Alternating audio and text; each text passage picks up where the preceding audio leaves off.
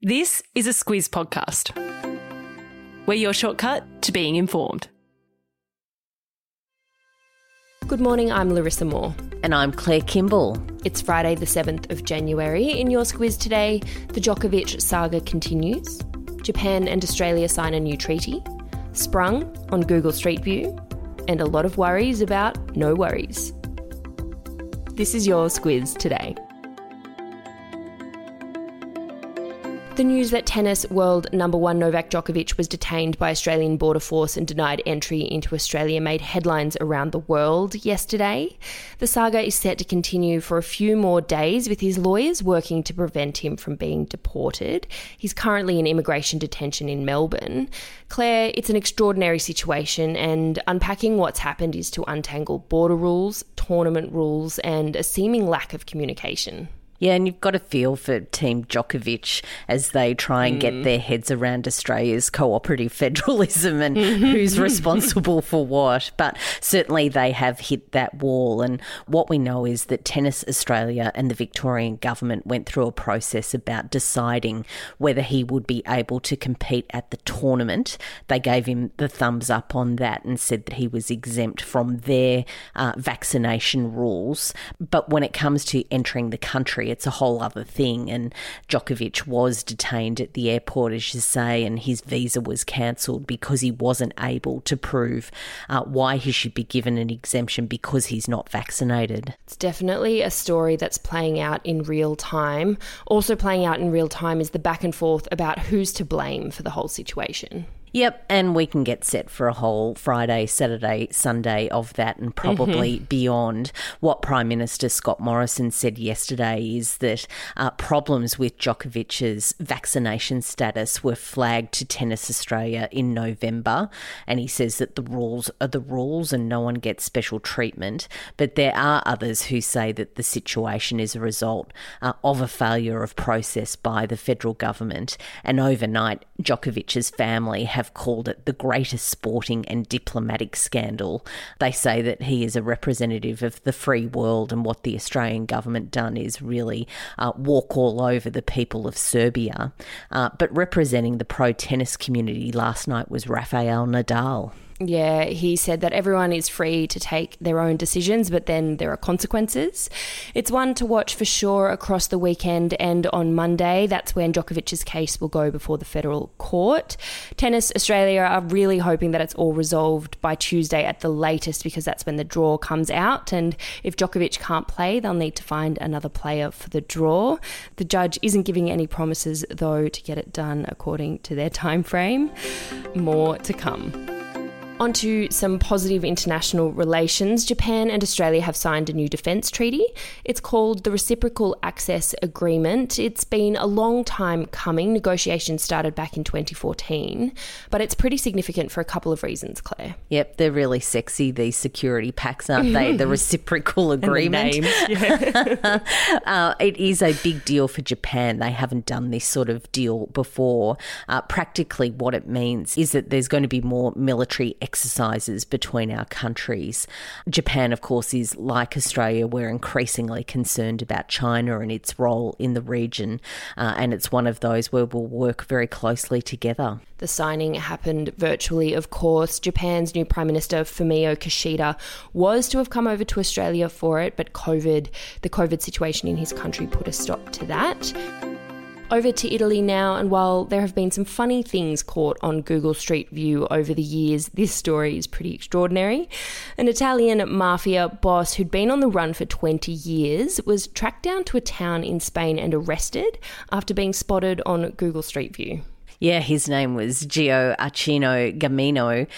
He is someone who has been put down as a most wanted person coming out of Italy involved with mafia business.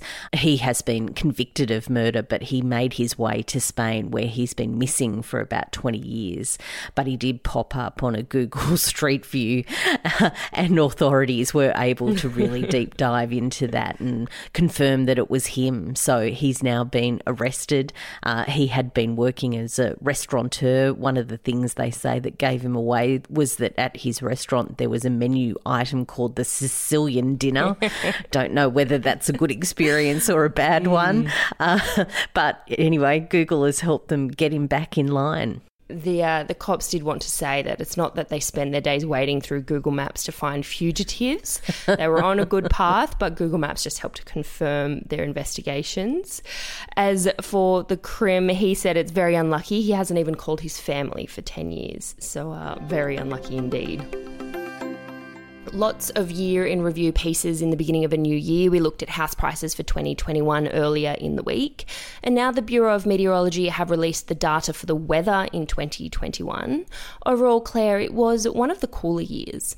It was cooler. La Nina has certainly helped that along. We had La Nina in our lives at the start of the year and towards the end. La Nina is set to hang around until autumn, so we've got some more soggy weather still coming. But what happened in 2021 is that it was a cooler mean temperature average over the year than what we're used to. But what the Weather Bureau experts say is that doesn't necessarily mean that it was cool. Climate warming, of course, means that we are still quite a bit above averages when you look at the 60s to the 90s. While we're looking back at 2021, we, of course, did a year in review and looked at the biggest news stories of 2021. It's a great read. It's amazing how much happened when you take a look back at all of it in one. We also did a wrap of the quirky news stories and our favourite bits and bobs from the year. I'll put links to both of those in your episode notes. Well worth a look. Each year, Clare University in Michigan publishes a list of banned words. I kind of feel personally attacked here. They've added no worries to the list this year.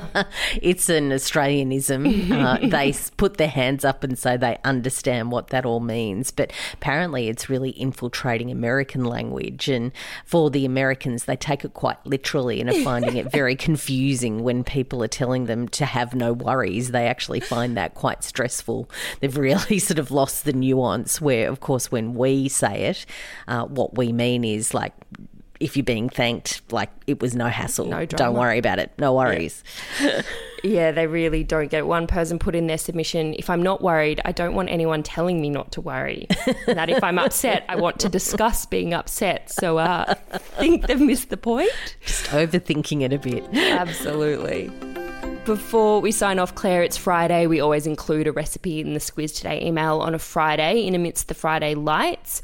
Ottolenghi kicking us off with the first recipe recommendation for the year. So a mate of mine who is quite health conscious but also a really good cook did this over the break for some mates of theirs. I got a taste of it and it's really, really good, and I've made a batch of it myself and put a bit away in the freezer. What it is just a meatless ragu. It has all these really great ingredients, which if you're turning a new leaf into the new year, you really should be probably consuming some more of. So it ticks all of those boxes. Yeah, it's a really tasty and a good one. I love anything that has tray bake in the title, so I'm a bit intrigued. Totally. This makes it sound easy. I'll pop a link to that in your episode notes.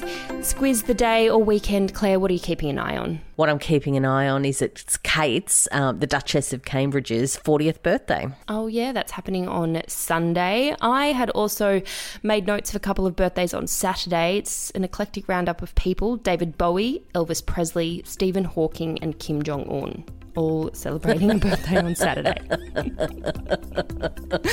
Well, that's quite a birthday party if they were to get together, isn't it? Just imagine all of those people in a room. What a time. Have a good Friday. Have a good weekend. We'll be back with you on Monday.